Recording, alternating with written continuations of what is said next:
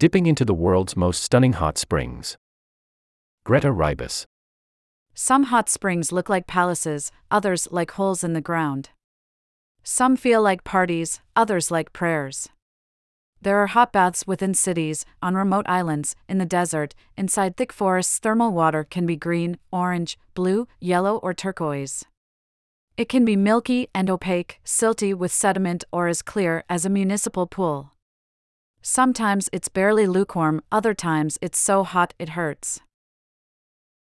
Several years ago, with the dream of making a book, I set out to learn and document how people around the world make use of thermal waters. At 23 locations across 12 countries, I talked with workers, stewards, and experts who taught me about the local history and personality of each place. Many told me about the ways they manage land and water as a collective. They explained how the presence of bathing places can affect the bodies, communities, and cultures. I met visitors who reveled in the ways that hot water softens their minds and muscles. Some, like me, and perhaps like you, were enthusiasts with a certain devotion to hot water, enthralled with the way it reminded them to be citizens of nature. Below are 8 highlights adapted from my book, Hot Springs, from an onsen in Aomori Prefecture, Japan, to a set of high-altitude pools near Mount Sahama, in Bolivia. Aomori, Japan. When I was 14, my parents, both schoolteachers, took jobs teaching on a United States Air Force base in Misawa, Japan. I went to the on-base high school, and we lived in a small house between a potato field and a rice paddy. The few local onsen, or public hot baths, were so different from the hot springs I'd been to back home in Idaho, places that were outdoorsy and sometimes a little rowdy. In Japan, the hot springs are ritualized and structured. In an onsen, there is a palpable sense of reverence for your own body, for others, and for the water. I learned to use the onsen properly, to pull up a small stool and a bowl to the shared shower area, to scrub every inch of the body, to shampoo and condition my hair, to clean between my toes and under my fingernails, to rinse my body in the area I occupied. Once clean, you soak. You soak until your body is red with warmth. And inside you feel purified, too. Ponta da Ferraria, the Azores. Ponta da Ferraria is set on the westernmost point of São Miguel Island, in the Azores, where volcanic hills slope sharply toward the ocean.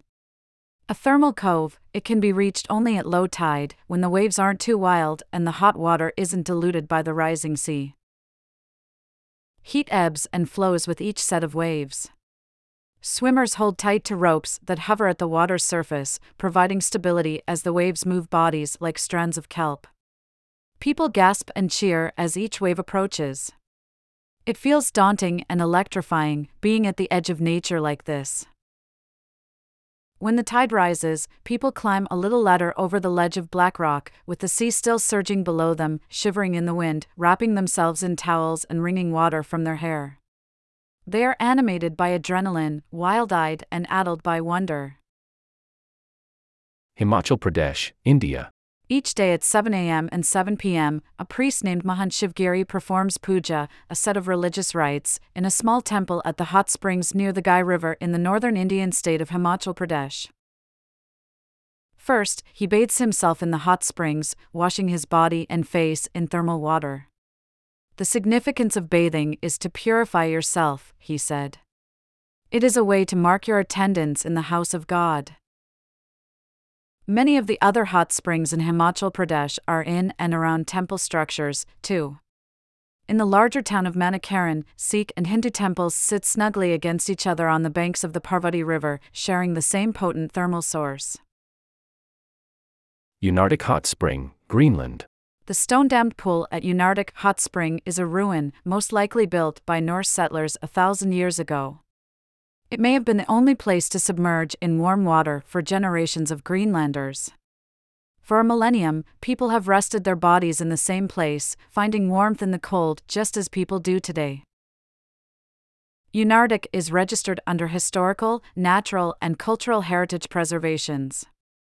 But all of Greenland is uniquely managed, no one can own land there.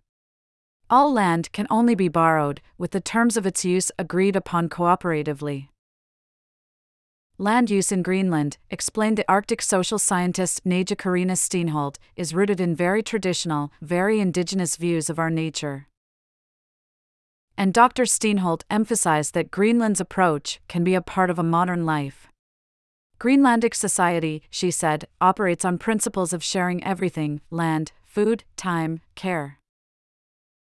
Mount Sahama, an extinct volcano and Bolivia's tallest mountain at over 21,000 feet, rises from a windswept, high-altitude valley dotted with simple homes, llama herds, a central village and a few geothermal hotspots.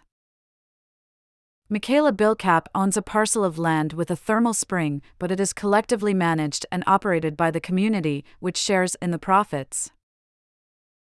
Sahama is a doctor, said Marcelo Nina Asneo, who grew up in the area.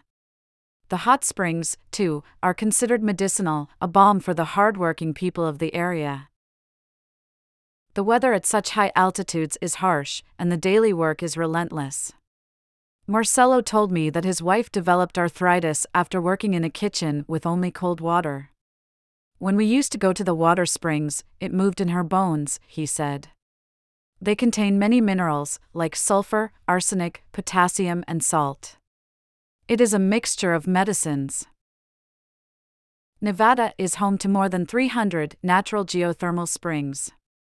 But only about 40 of them are safe and accessible for soaking. There's a hot spring shaped like a heart, a hot spring in a repurposed cattle trough, a languid thermal river, and a deep tub that looks out over Joshua trees and jackrabbits. Each requires a spirit of adventure, some research, and a bit of chance. The hot springs I visited in Nevada are the only purely wild hot springs in the book, the only bathing places without someone granting admission or monitoring the flow of visitors. Because of that, to prevent overuse, I decided not to share specific names of the pools there. The springs can be well maintained or trashed by careless visitors or roving livestock. The roads can be too rough for passage, the climate too hot in summer or too frigid in winter. But when you time it right, the air is scented by sagebrush, and the silence so pure you can hear your ears drumming. In 1973 and 1974, during South African apartheid, the black residents of Rivesmake, a settlement in northwest South Africa, were torn from their homes so that the government could build a military site. Among those residents were Henry Bosson and his family, who were forcibly relocated to northern Namibia. https://timesmachine.newyorktimes.com/timesmachine/1989607/07/7626889.html?page number =4. For decades, the community's land was occupied by the armed forces to train infantry and practice bombing. In the 1990s, when Namibia gained independence and Nelson Mandela was elected in South Africa, Rivesmake became one of South Africa's first repatriated lands. It was a very emotional experience to return, said Mr. Bosson, because of that sense of belonging. Now the manager of the area's hot springs, Mr. Bosson always takes a soak whenever it's cleaning time, lowering himself into the small pools that sit beneath imposing cliffs. We give ourselves a chance to be in the water and feel it, he said. This is his true home, where he continues his ancestors' story. But he tells me that this kind of connection to the land is available to anyone. When you are visiting a hot spring, or any place, don't just come for a jolly thing, he said. Try to make that connection. In a hot spring, you get yourself disconnected from the things that rush you, and connect again to nature itself, he added. 7132 Thermal Baths, Switzerland. The baths at 7132 Hotel in Bals, Switzerland, are an austere, brutalist shrine to hot water. Designed by the Swiss architect Peter Zumthor, the complex was built from 60,000 slabs of locally sourced quartzite. The stone is warm to the touch, absorbing sounds so that everything is muffled, reverent, church-like. Bathing in hot springs can involve intricate practices. But the baths in Vals remind us that it's really the bathing itself that constitutes the ritual. Perhaps there's no need for ceremony when soaking is enough. Neither cell phones nor cameras are allowed in the baths, but I got permission from the staff to photograph the area while it was being cleaned. The cleaners are specialists, using specific cloths and sprays for each surface. They explained their careful techniques and how it took trial and error over time to figure them out. I thought about how our sacred, special places require work and maintenance, the ongoing negotiation of personality, politics, and place. That's part of the ritual, too. Greta Ribas is a photojournalist based near Portland, Maine. Her book, Hot Springs, Photos and Stories of How the World Soaks, Swims and Slows Down, from which this photo essay is adapted, will be published by 10 Speed Press on March 19th. Considering a trip, or just some armchair traveling? Here are some ideas. Italy.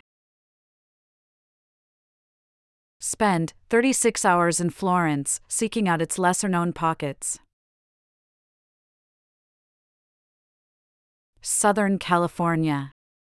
Skip the freeways to explore the back roads between Los Angeles and Los Olivos, a 100-mile route that meanders through mountains, canyons, and star-studded enclaves. Mongolia. Some young people, searching for less curated travel experiences, are flocking to the open spaces of this East Asian nation. https://www.newyorktimes.com//travel/Mongolia millennials road tribe html action equals selic candy piggy type equals article and state equals default and module equals style and travel plan again variant equals show and region equal. Romania. Timișoara may be the most noteworthy city you've probably never heard of, offering just enough for visitors to fill 2 or 3 days. India. A writer fulfilled a lifelong dream of visiting Darjeeling in the Himalayan foothills, taking in the tea gardens and riding a train through the hills. 52 places. Why do we travel? For food, culture, adventure, natural beauty? Our 2024 list has all those elements, and more. https://www.newyorktimes.com/interactive/travel/places to travel destinations html action equals selic candy piggy type equals article and state equals default and module equals style and travel plan again variant equals show and region.